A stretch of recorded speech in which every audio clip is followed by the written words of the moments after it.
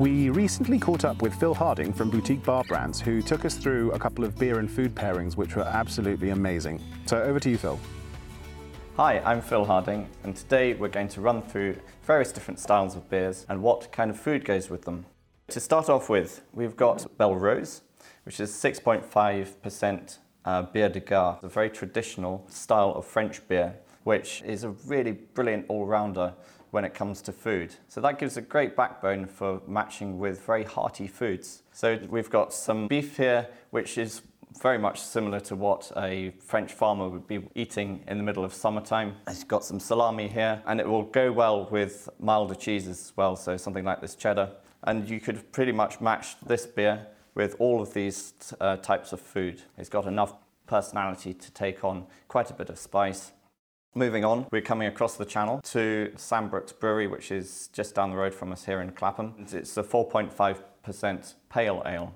So it's much more traditional British ale, lower ABV than the beer de gar. It goes well with lighter foods. Again, it will go well with this beef and is a pretty good all-rounder for kind of pub-style lunches.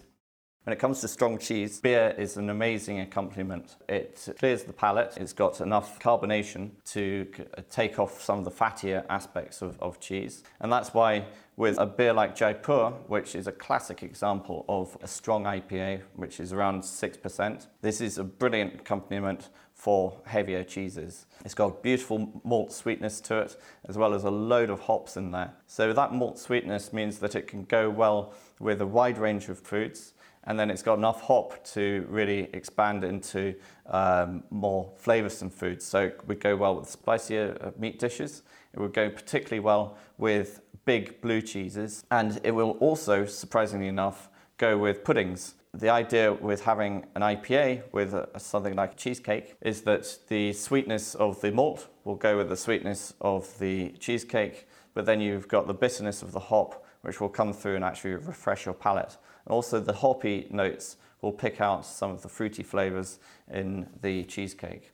Moving on from that, we've got a session IPA, which is much more about the hop rather than the malt. This session IPA, which has been developed for Island Records, so it's another 4.5% beer, but it's got a very different flavour profile to its pale ale cousin. And so it can take on a bit more spice, so you can be a bit more adventurous with the foods which you pair with the session IPAs.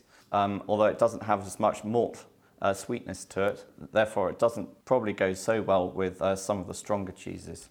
And finally, we're hopping across the Irish Sea to Dublin, to the Porterhouse Brewery, and they really champion dark beers. This is a beautiful example of a strong dark beer. So this is 6.5%, it's an imperial stout, and this will go well with chocolate. The chocolatey malts which are in the Celebration Stout, which really meld together with the chocolate flavours and will again produce this kind of flavour explosion. These dark beers are also great bedfellows with cheeses. The stronger the better when it comes to strong beers like this. So blue cheese and dark beer is an incredible combination. That's 5 quick pairings. Thanks for watching. Why don't you go and experiment with some of these at home?